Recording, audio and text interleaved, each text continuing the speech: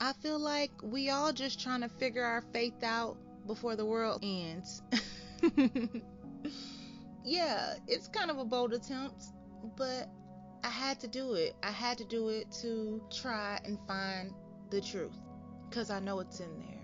I know there is a strong link between all of the new age sayings and biblical scripture. I'm just here to put it on Front Street to let folks know we really ain't so different. In quick 15-minute comparison of spirituality and scripture, I just want you to dive in with me into my thoughts and in my studies every 1st and 15th bright new shiny episodes of Third Eye on the Sparrow lands with extra surprise bonus high vibe content dropping anytime in between, because I did say it was surprise, right?